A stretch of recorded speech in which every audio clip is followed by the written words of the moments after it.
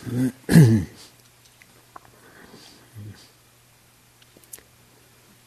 good evening to you all. I want to begin by giving some more additional instructions about what it's like to practice right now, because I love this part of the retreat that's not just silent. And I love the silent retreat, and it's invaluable. But often we create, or I noticed how I used to create in my mind, like, oh, that was a real practice, and then interactive experience, that was not the real practice. And so I like to try and erase that line, if you're drawing it at all, so that we begin to include this as much as part of practice as when you're silent or not looking at somebody or not hearing somebody. And given it's our, whatever, day and a half of the retreat, is that what it is? 2 days? Have we been here? Good, 2 days.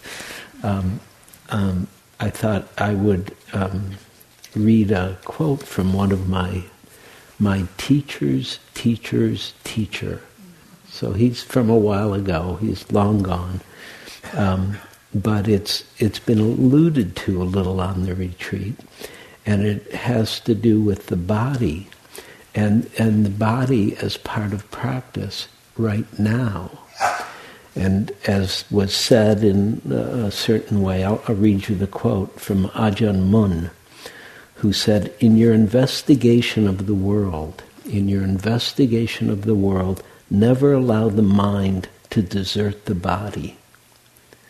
In your investigation of the world, of reality, never let the mind desert the body.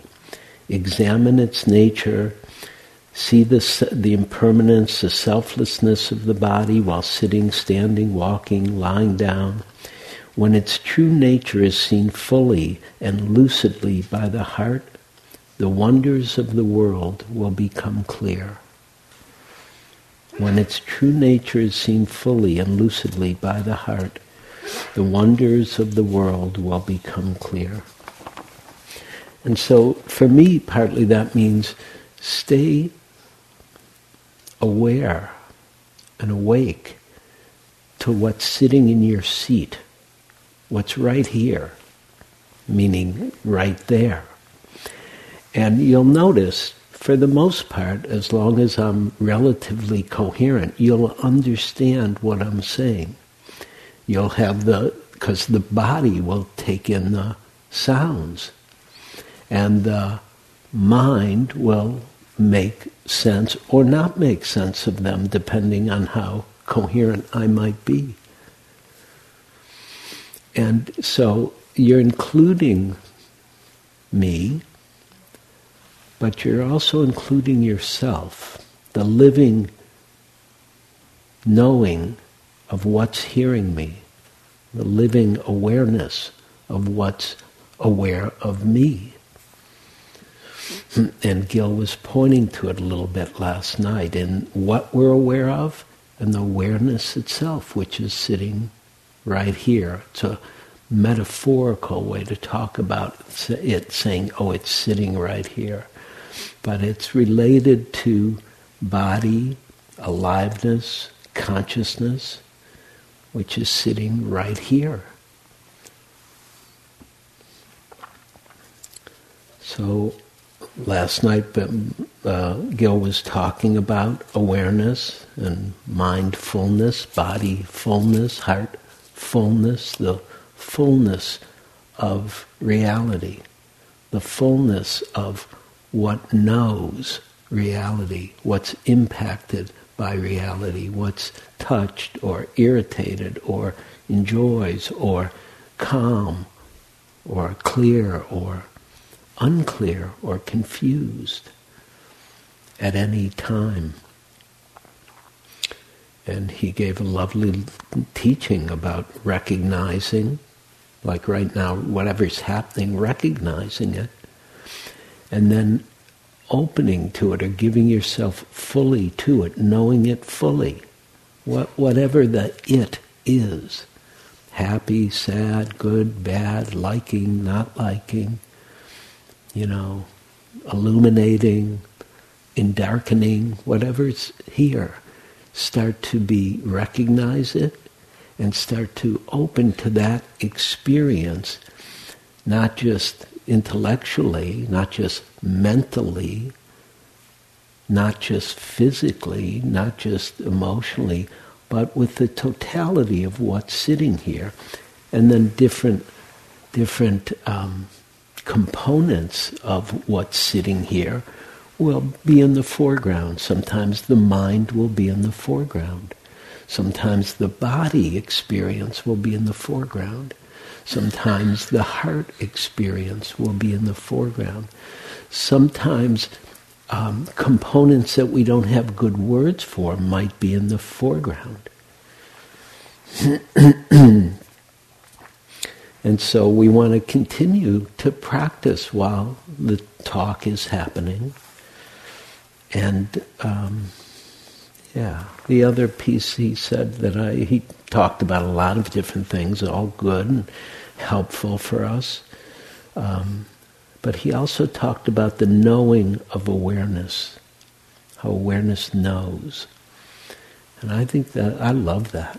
I think that's wild, to be honest. That knowing happens, right? Isn't it happening for you now? Even if you try not to know, you're knowing something. Anybody not know anything? I always love the people who raise their hand at that, because how do they know that I said that?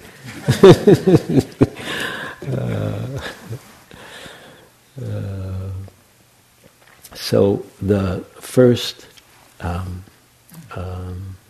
factor or quality of awakening that we talked about had to do with awareness and mindfulness and knowing and the recognition of reality at whatever level reality is appearing, whatever domain of reality we might talk about.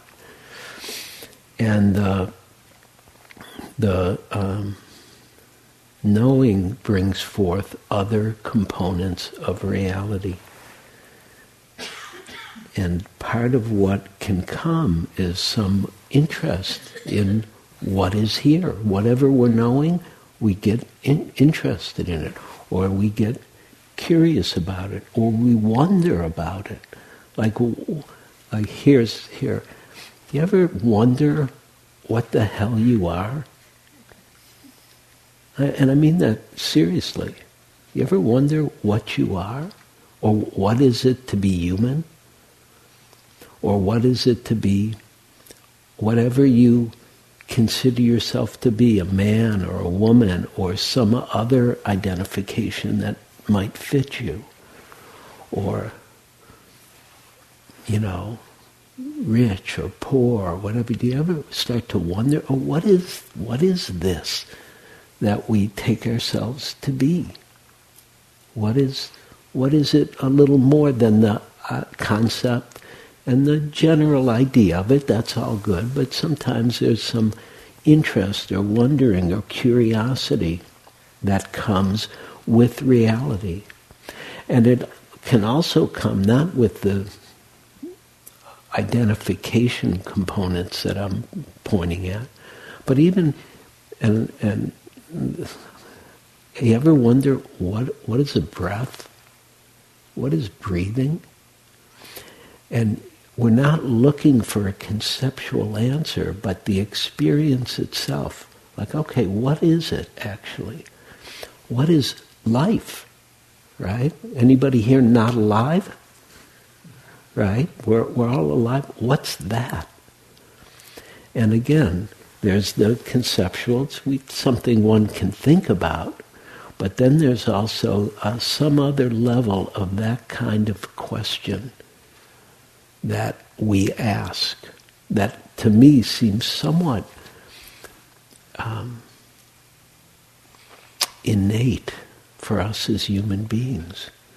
Like we ask, what's really important about being alive, about being here, about whatever we do with our life? That's something we all generally care about.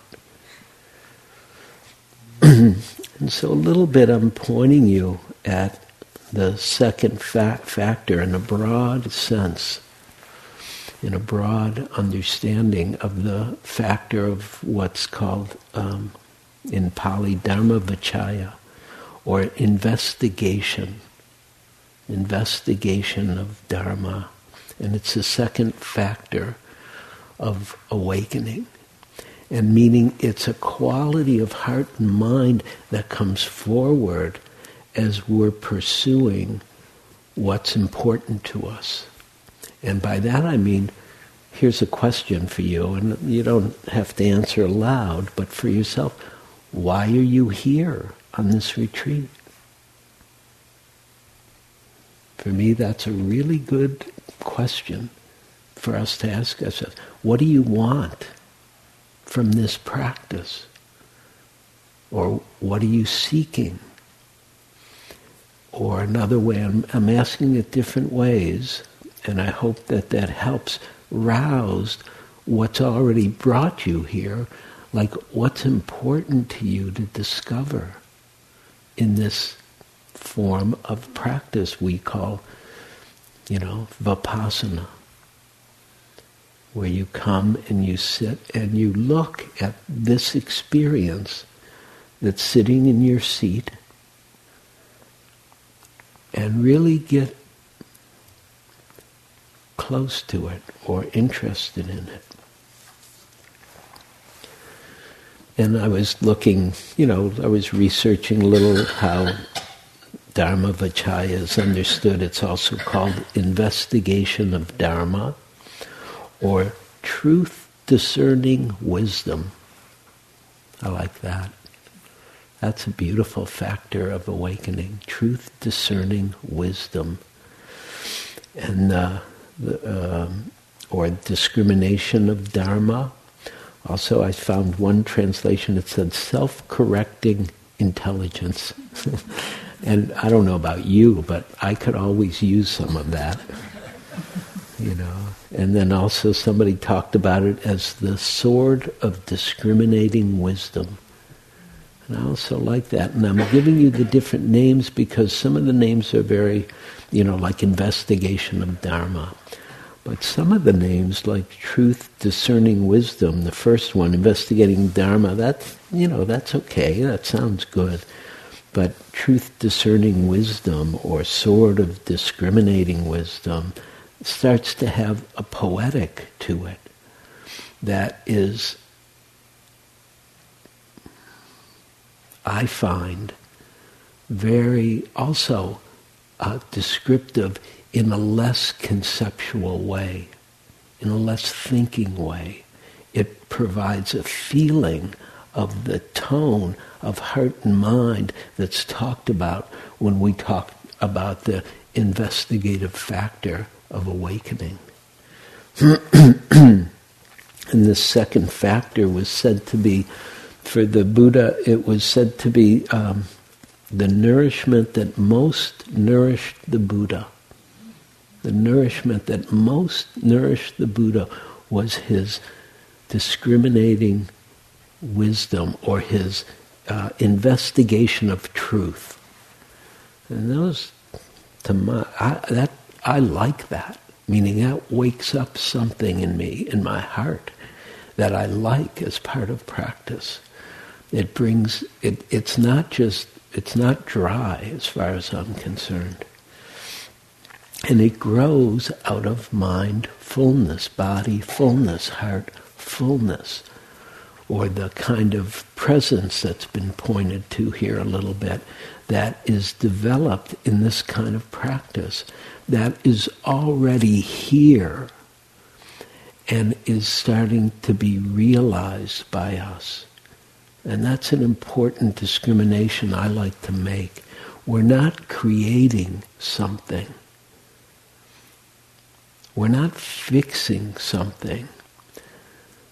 we're starting to nourish or support or realize what's here, or what's part of what's here, and maybe we're not aware of it yet.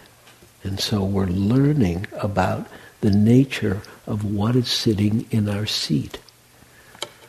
And that's, again, I like that. That's an adventure. And it doesn't mean it's always a fun adventure.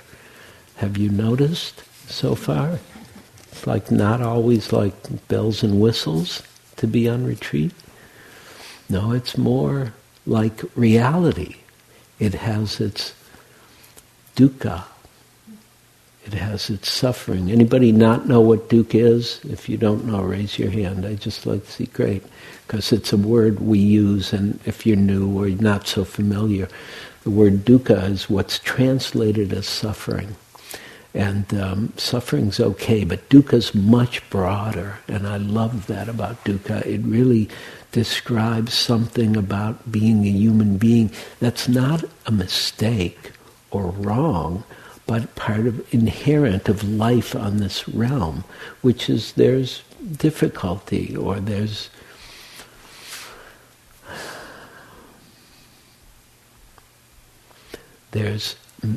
disharmony with reality, or there's uncomfortableness, or there's, obvious dukkha, suffering, like, sickness, old age, death, war, racism, hatred, whatever it might be. These are obvious dukkhas. And then there's also just the ordinary dukkha. It's called dukkha. I love that. It's dukkha. That is part of being a human being. So you're sitting here, it's a Dharma talk, you're really excited, and all of a sudden, your bladder, you have to go to the bathroom. That's also dukkha. It's just normal dukkha, and there's part of human life. And starting to open to dukkha is one of the key teachings of the Buddha. And to see the dukkha that's here, and because dukkha is key or related to seeing what causes dukkha, how we're relating to the reality of whatever the reality is. We like it, we don't like it, we're afraid, we're not afraid, whatever it might be. We think it's great, we think it's horrible. And so seeing the dukkha and how it arises, or how we've been shaped, or how we misunderstand reality, and so then we relate to it in a way that causes suffering for ourselves or others.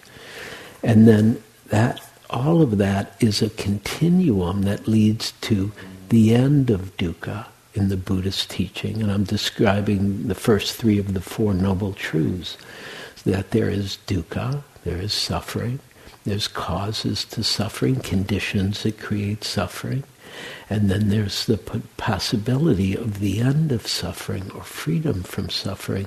And then the fourth noble truth is the practice that we're doing and teachings that lead to dukkha, cause of dukkha, end of dukkha.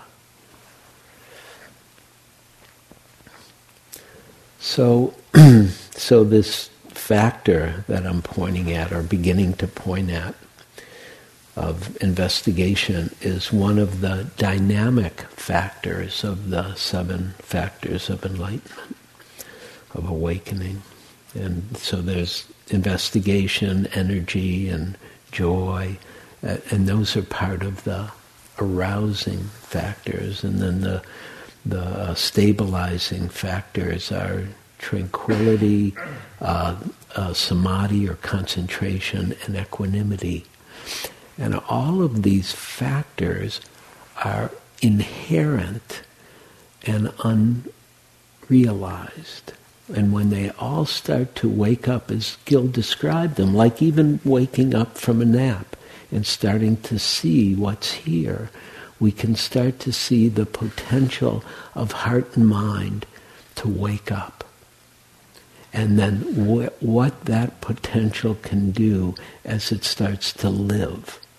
and live in a real way and with the reality we all know, not finding a perfect reality. Okay? That's the one thing of everything I've said so far, that's the one thing you can trust. We're not going to find a perfect reality. But we may be able to find the perfection of what's here in the imperfect. It's a kind of slightly Zen way to say that.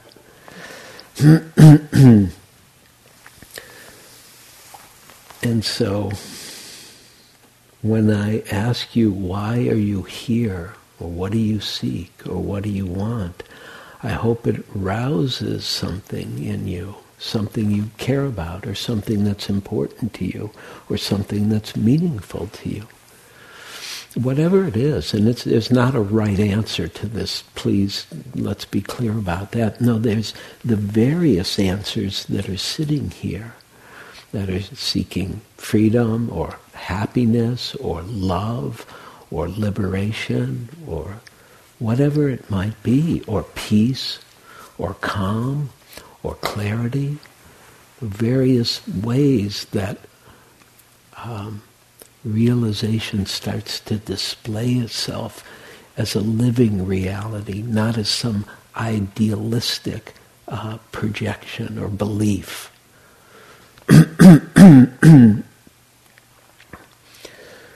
And so, this question, why are we here, or what are we seeking, or what's the goal?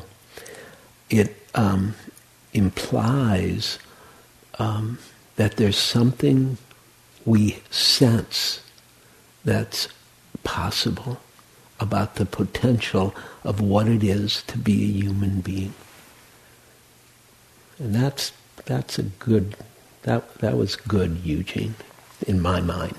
You really, and I mean that sincerely, because when I think about the Buddha or contemplate the Buddha and his awakening, and I love the word awakening and enlightenment and all that is great, all great, but really what I think is, he realized what it is to be a mature human being. Like a different level of maturity than we're used to.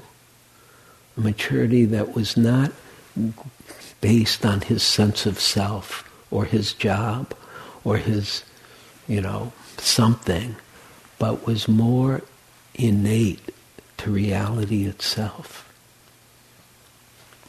The potential of what's sitting here that he pointed at then for all of us, and is really part of the reason we're all sitting here, because of his pointing and the livingness of what he pointed at as the Buddha, as a mature human being, saying, oh yeah, this is possible, and this is possible for each of us. So the wonder and of the intuition that more is possible, and the investigation then of practice starts to show us what's here. Meaning, wonder brings investigation, brings learning, understanding, or more Buddhist realization. A greater ability to see what's really here, or here and now, as is often said. And the relationship, part of what comes and what we're pointing at and you're experiencing, is the relationship between knowing and not knowing. Because everybody, right, we're all paying attention and seeing what's known as we're aware, right? What's here? Breath, body, sensations, hot, cold. Even see right now what's here. See, right, what's here. And what's kind of beautiful is that knowing doesn't limit knowing. Knowing meaning there's more to discover about reality. And it may be more grand or more complex or more phenomenal or more something than we know. Or it may be more quiet or more simple or more ordinary or less complex than we could even imagine as we get closer to what we don't know. Meaning that the don't know could show anything because we don't know. But the don't know brings a kind of openness to our practice where the practice is not prior defined about what's going to happen. And I've practiced long enough and I've seen, I don't know what's going to happen. I can be quite honest with you, I don't know what's going to happen in your practice. I know some of the terrain and we've been around, we've seen a lot of things, but we've also seen there's more to learn. There's more to discover about reality. And even the Buddha, it's great when you read the Buddha, the Buddha's totally enlightened. In some of the things I've read, it said, one person every 5,000 years is enlightened like the Buddha, right? So it's a serious enlightenment, right? A serious awakening. But you still see, he's still learning. He's still learning as he practices and works with reality. And what's reality?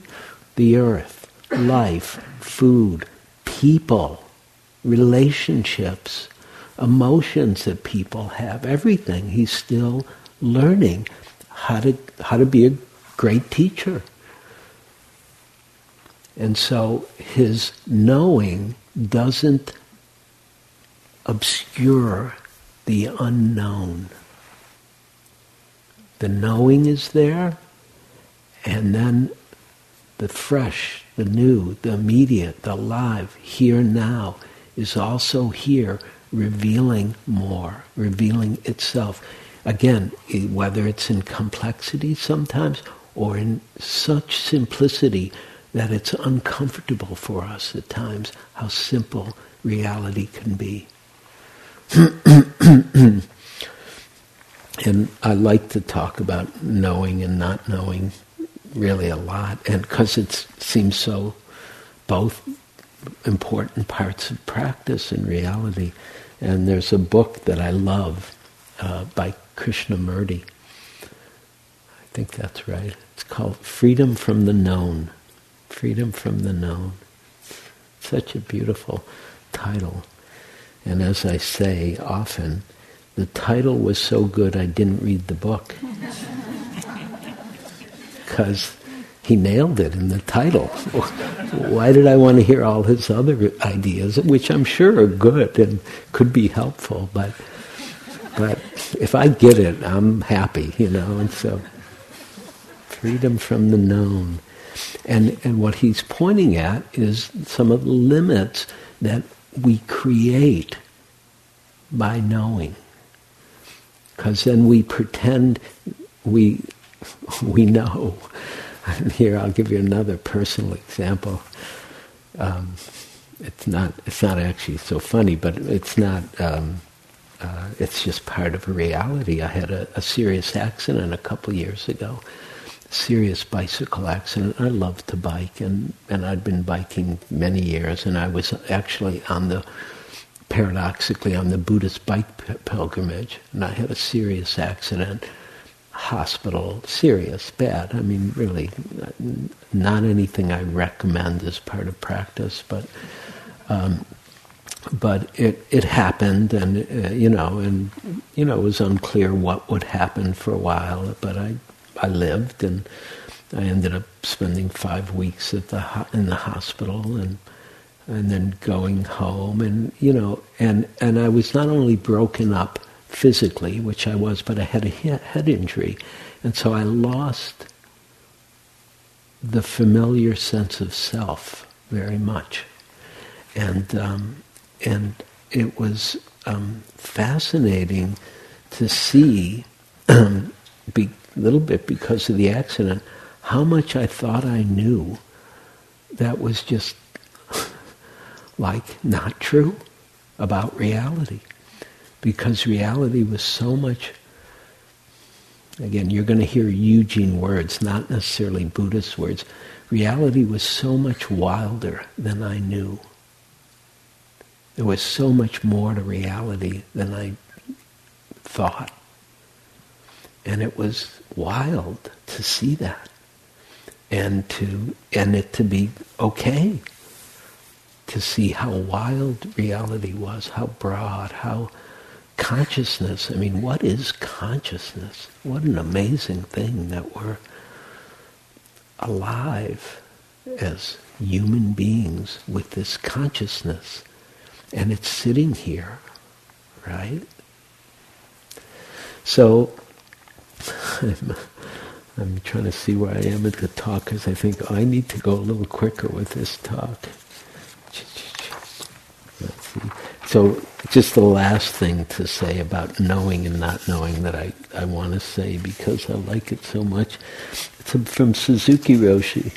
And it was about a student who went to Suzuki Roshi and said, you talked about the first principle again, but I still don't know what it is. I said to Suzuki. And Suzuki said, I don't know, he said, is the first principle. And that's a beautiful understanding of part of what we're learning here is seeing what we know, recognizing in a very simple, easy way, you don't have to look hard, and then, okay, seeing, oh, there's more. And when I say don't know, we start to see, oh, there's more to reality. There's more to what's sitting here than we knew.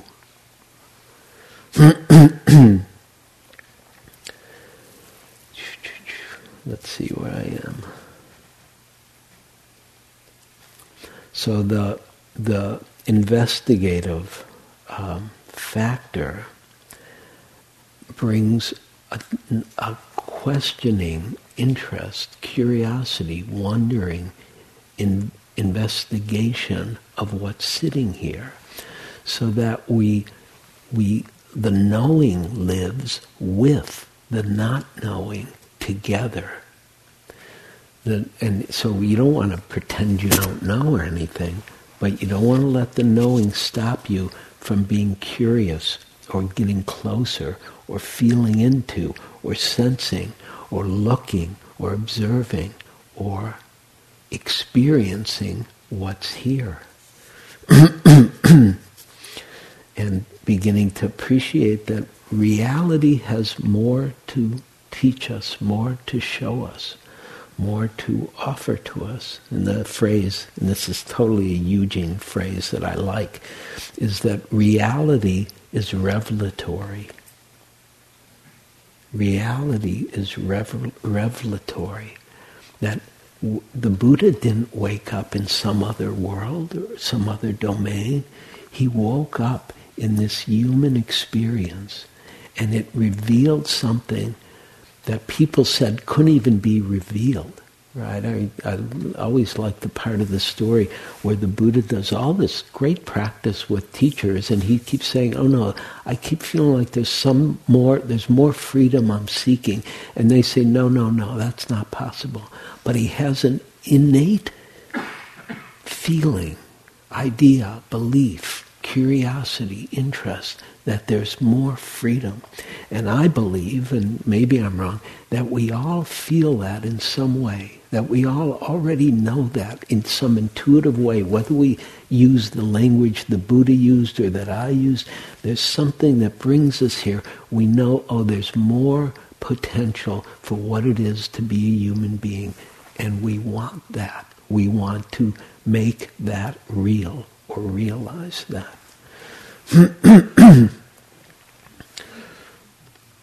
And so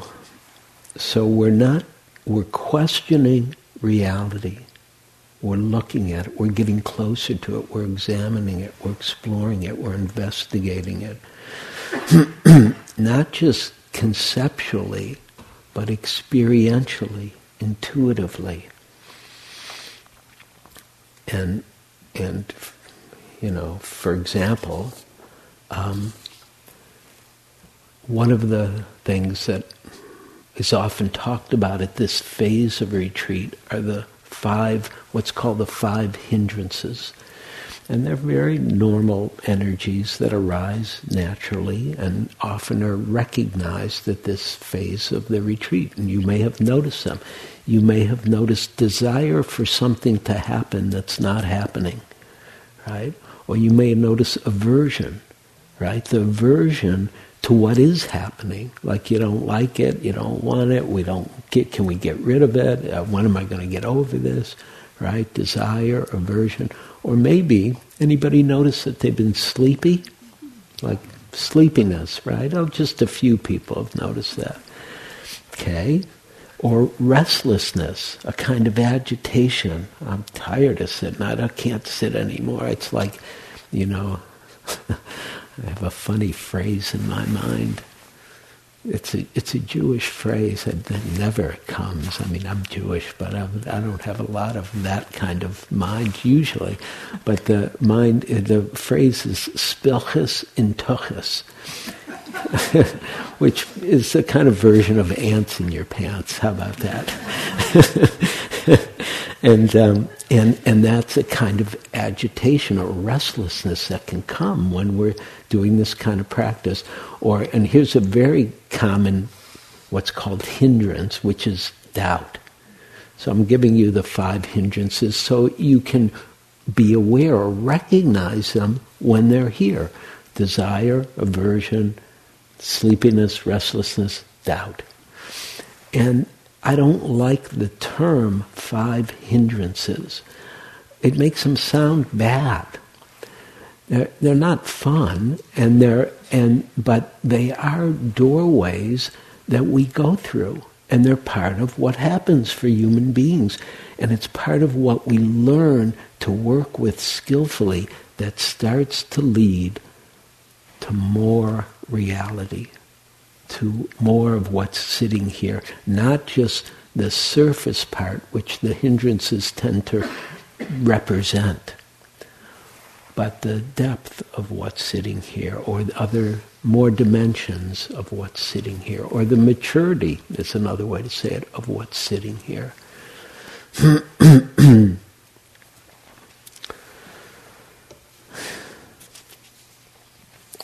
So,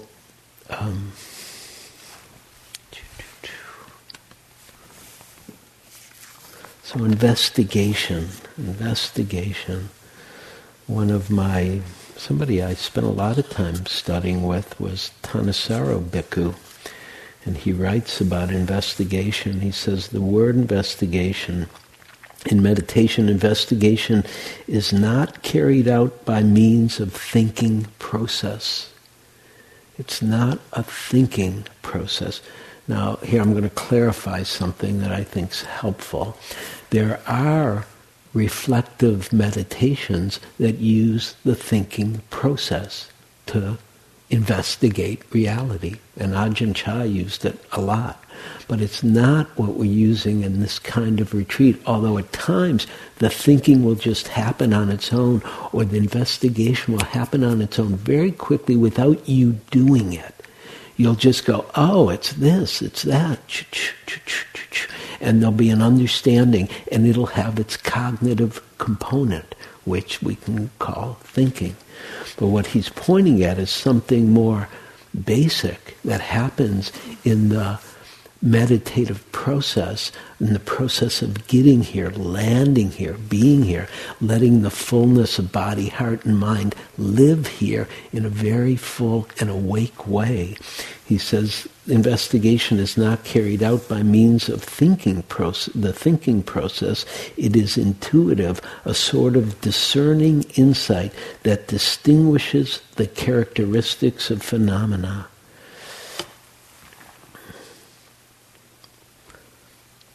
And so he said, vichara is the word usually translated as investigation. It is also a synonym for wisdom or insight. Thus, in Vipassana practice, there's no such thing as a proper investigation which uncovers nothing. When vichara is present, investigation and insight coincide. They are the same thing. And so that's part of what happens.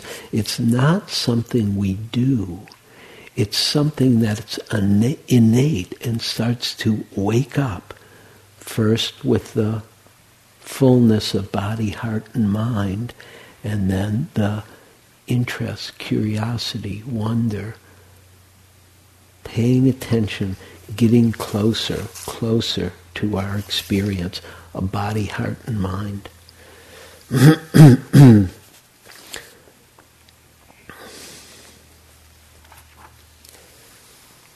And so there's another component that I like to point to. I like to point to the knowing and not knowing. That becomes part of the investigative process.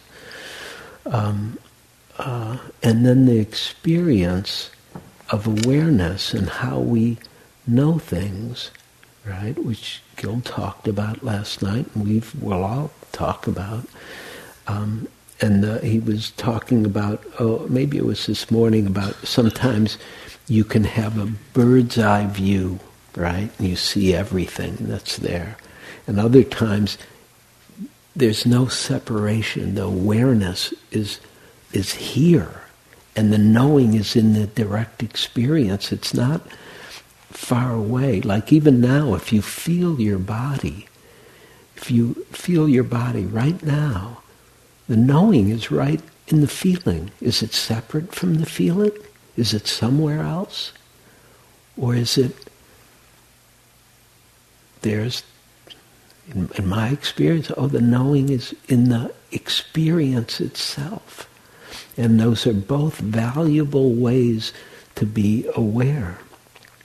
But I like to talk about the closeness that starts to come with practice. We start to get more intimate with our experience, with body. Start to get less distant from what's sitting here, less distant from the physicalness or somaticness of what's here, less distant from the emotionalness or heartfelt, the affective experience of what's here, less distant from the cognitive or mental experience of what's here. And the knowing starts to be known as we sense or feel or experience, or whatever word works for you as you get more intimate with experience. And I like the word intimate. I was taught many, many years ago by a teacher who was writing about this. He said intus. Intus was the Latin, and I may say that wrong, but intus, which is the basis of the word intimacy, means of the hidden.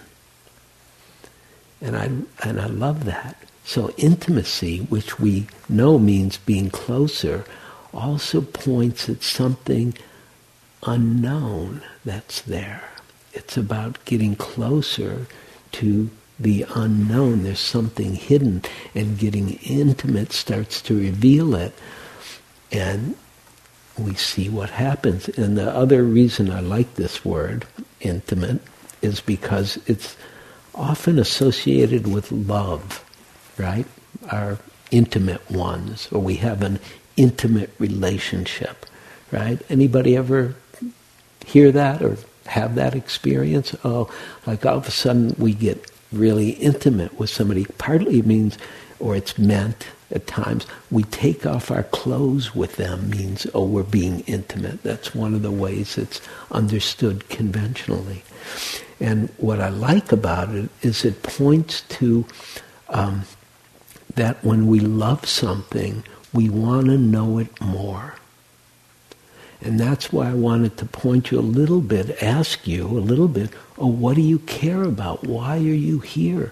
Because what you hear, why you're here, you care about why you're here. whether it's love or kindness or compassion or peace or freedom or openness or some word that I'm not using. And so loving that may imply, oh, you want to get closer to it. And we're offering a practice that offers the potential to get closer to the reality we seek.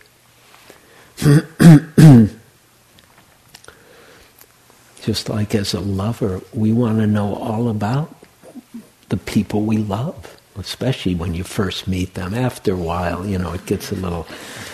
We lose some of that, but also that can wake up any time. And we realize, even when we've been with somebody 20 years, we see, oh, we don't really totally... We think we know them, and then we see, oh, we don't know them. And it's like, wow, who is this person? And how did they manage to stay with me for 20 years? Of course, becomes one of the questions. They must be amazing. It's funny, I was looking for material, looking at things that interest me, and I did find a whole thing from Zen Master Dogen about intimacy, and he talks about it a lot, and I love Dogen very much. But I didn't have the wherewithal to really sit and really take in or metabolize what he was saying. But I loved the book I was looking at, which was about Dogen. It said Dogen Zenji or whatever his name. They said Dogen, mystical realist. Mystical realist. So I'm hoping to give a mystical realist talk here tonight. And really what I mean is I'm pointing at something poetic about reality that Dogen understood. Mystical realism. Knowing and then the unknown and the beauty of what's here that begins to know.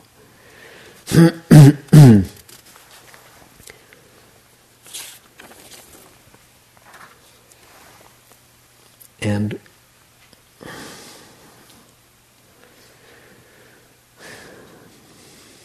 as I've been saying, and I hope is conveyed in some way that's skillful or interesting or gets you curious, is what does it mean to let awareness infuse your experience or saturate your experience, even of the 5 hindrances? Like what happens if you get really curious about aversion instead of just believing the aversion?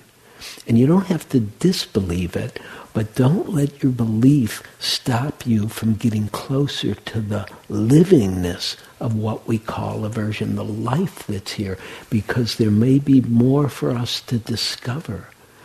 Or the restlessness, right? Instead of just feeling like I've got to get rid of this, I'm going to go walk for the next, 50 minutes as fast as I can, which you can do if you need to. But also say, okay, I'm going to sit with the restlessness until I explode. Let's see what the hell is this restlessness. I'm interested. And then to see what happens as we start to get closer to experience, and we start to see there's more that we're discovering besides, in addition to the simplicity of the direct experience, which is the Dharma begins to reveal itself. You don't have to figure it out. The Dharma reveals itself. Why? Because what's sitting here is the Dharma. And one of the difficulties that sometimes we all have, I sure have, is that we want the Dharma, but I want it. I want the Dharma, I want freedom, but I want freedom. I don't want to change, or I don't want to be, better way to say it, I don't want to be changed. I just want give me the goodies, and then I'll be happy. And so usual or habitual or familiar sense of self is something that's quite normal and that we all are living with. And again, we don't want to let what we know, like Eugene, we don't want to let the Eugene-ness of what's here obscure what's unknown. Eugene-ness is great, really. I love it. It's this life, it's been a wild Eugene life. But that's not necessarily all that's here, is the Eugene-ness of what's here, the sense of self that's what's here. So one of my teachers, in talking about awareness, he said, awareness occupies a very special place. In a sense, inner development as a whole, the work on our personality and true nature can be seen as the freeing and the expansion of awareness. The reason behind this is that the most basic function of the personality, of the sense of self, is a reduction of awareness. In fact, the deepest aspect of the personality is a restriction of awareness. He said it, I guess, a couple times. The ego identity, which is normally called the self, exists on the deepest level as a contraction of awareness, a restriction of consciousness. And so we don't want to just... we want to be open to seeing, what else is here besides the usual identification we have with Eugene or Mary or Joan or Robert or Denise or whatever your name might be. And it doesn't mean you don't have to get rid of the self, right? Here's the good news. You can keep it as long as you want. Even, I mean, really, you don't, it's just the self. Not so bad. But it may be interesting if we start to discover what's not self, right? Which is also here. And so the second factor of awakening, Dharma Vichaya, keen investigation of the Dharma, asks us not to simply accept the teachings at face value, but to investigate for ourselves things as they are. Investigate, each one of us, to investigate things as they are in all its simplicity, in all the, really, if it's quiet, great. You don't, and remember the investigation, when we say it's the part of the active factors of it, it doesn't mean it's a big doing. It's a quality of heart and mind that is living and interested and knowing what's here. And letting that wonder and curiosity and letting that simply be here, breathing with your body right now. And again, you don't have to manufacture it. I'm just pointing at something that's innate, and it will come forward as we practice. So I want to finish this, right? But we want to investigate for ourselves things as they really are in a deeper perspective. We see that investigation, see through investigation that our world is constantly changing, right? And we know this, right? Everybody know that everything's changing. Anybody not know that? Right? So that's one level of knowing that I'm giving right now, like a conceptual level, like everything's impermanent, right? So everything is changing. But then to start to experience that experientially, to start to know that experientially, moment by moment here, that may be another kind of knowing, another level of experience of what is impermanent. And then to feel it, that what's living here is not the same moment by moment by moment.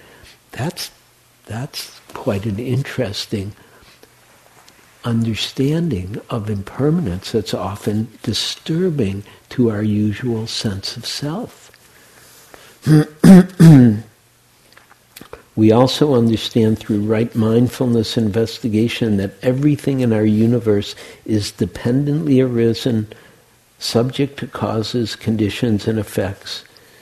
And through investigation we see deeply the nature of phenomena and experience through superficial levels to deeper cause and effect and the appearance and disappearance of all things. Reality starts to reveal itself. Reality becomes revelatory. And so in this way, this factor that we're pointing at tonight, and we're going to point at all the factors of awakening, this factor in Dharma Vichaya is called the wisdom factor. And Joseph Goldstein talks about it. He says it's the factor that cuts through ignorance and delusion and liberates the heart and mind. And it's beautiful that that potential is here for us. The potential to discover reality that's sitting here. That we don't know all of what that is. And I don't know all of what that is. I'm still learning and happy to be learning. And it still has a wow to it. It doesn't mean every second I'm learning or seeing more. But I trust this practice implicitly. And really what that means to me means, I trust life. That if we can show up, it will keep revealing more of what's here.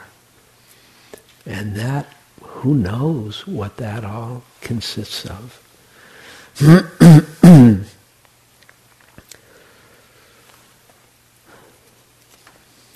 So maybe a last quote. This is from Stephen Batchelor. He said, "To meditate is not to empty the mind and gape at things in a trance-like stupor." Okay, that's clear.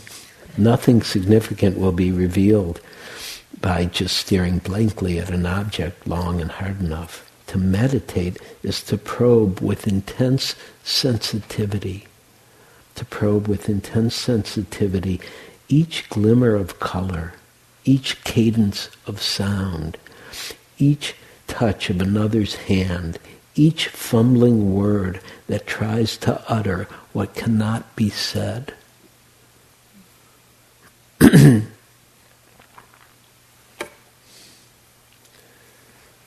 Such a, again, if in my Eugene words, it's just a wild deal that we're here and we have this opportunity to investigate the Dharma, the truth, reality. And that what's being pointed at by the Buddha, sometimes you see more pointing, and sometimes is what he's pointing at is you, or me, or us. What's being pointed at is what's here, that's taken birth in this form, in this shape, in this time. And so working with the ordinary, the simple, the difficult, the hindrances, all great. Those are not separate from the deepest potential.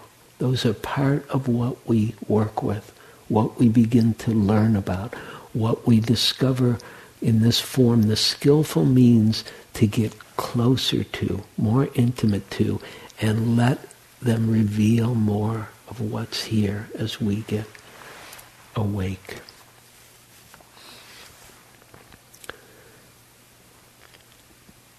So I'd like to end with a poem, but let's sit for a moment and then I'll read a little poem. And you can sit relaxed or you can sit up straight, whatever is appropriate for you. Whatever feels right. Because you want to practice whether you're sitting as tall as me or short as me or in a relaxed way right at the moment.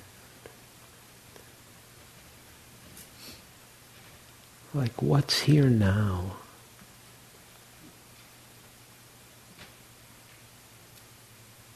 And what's aware of what's here now? I could say that two different ways. Who's aware of what's here now? But it's a better, I feel like it helps to say, oh, what is aware of what's here now? And what's it like to be aware of what's aware?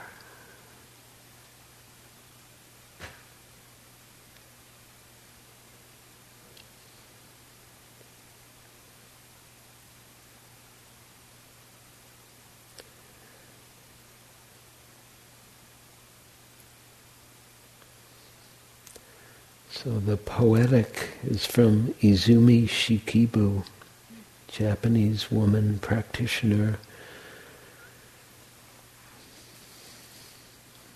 She describes this awareness, awakening. She said, watching the moon at dawn, watching the moon at dawn, solitary mid-sky.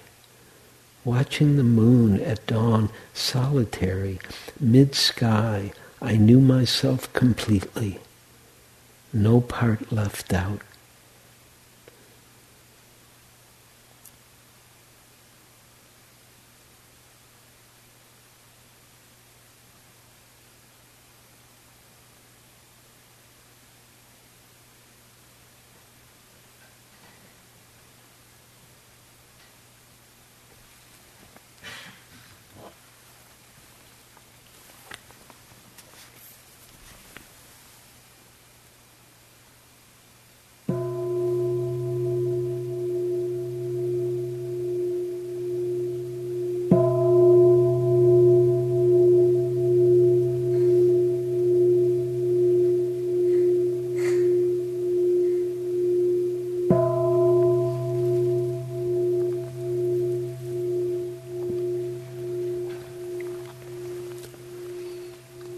Thank you all for your kind attention. We'll have a period of walking practice now.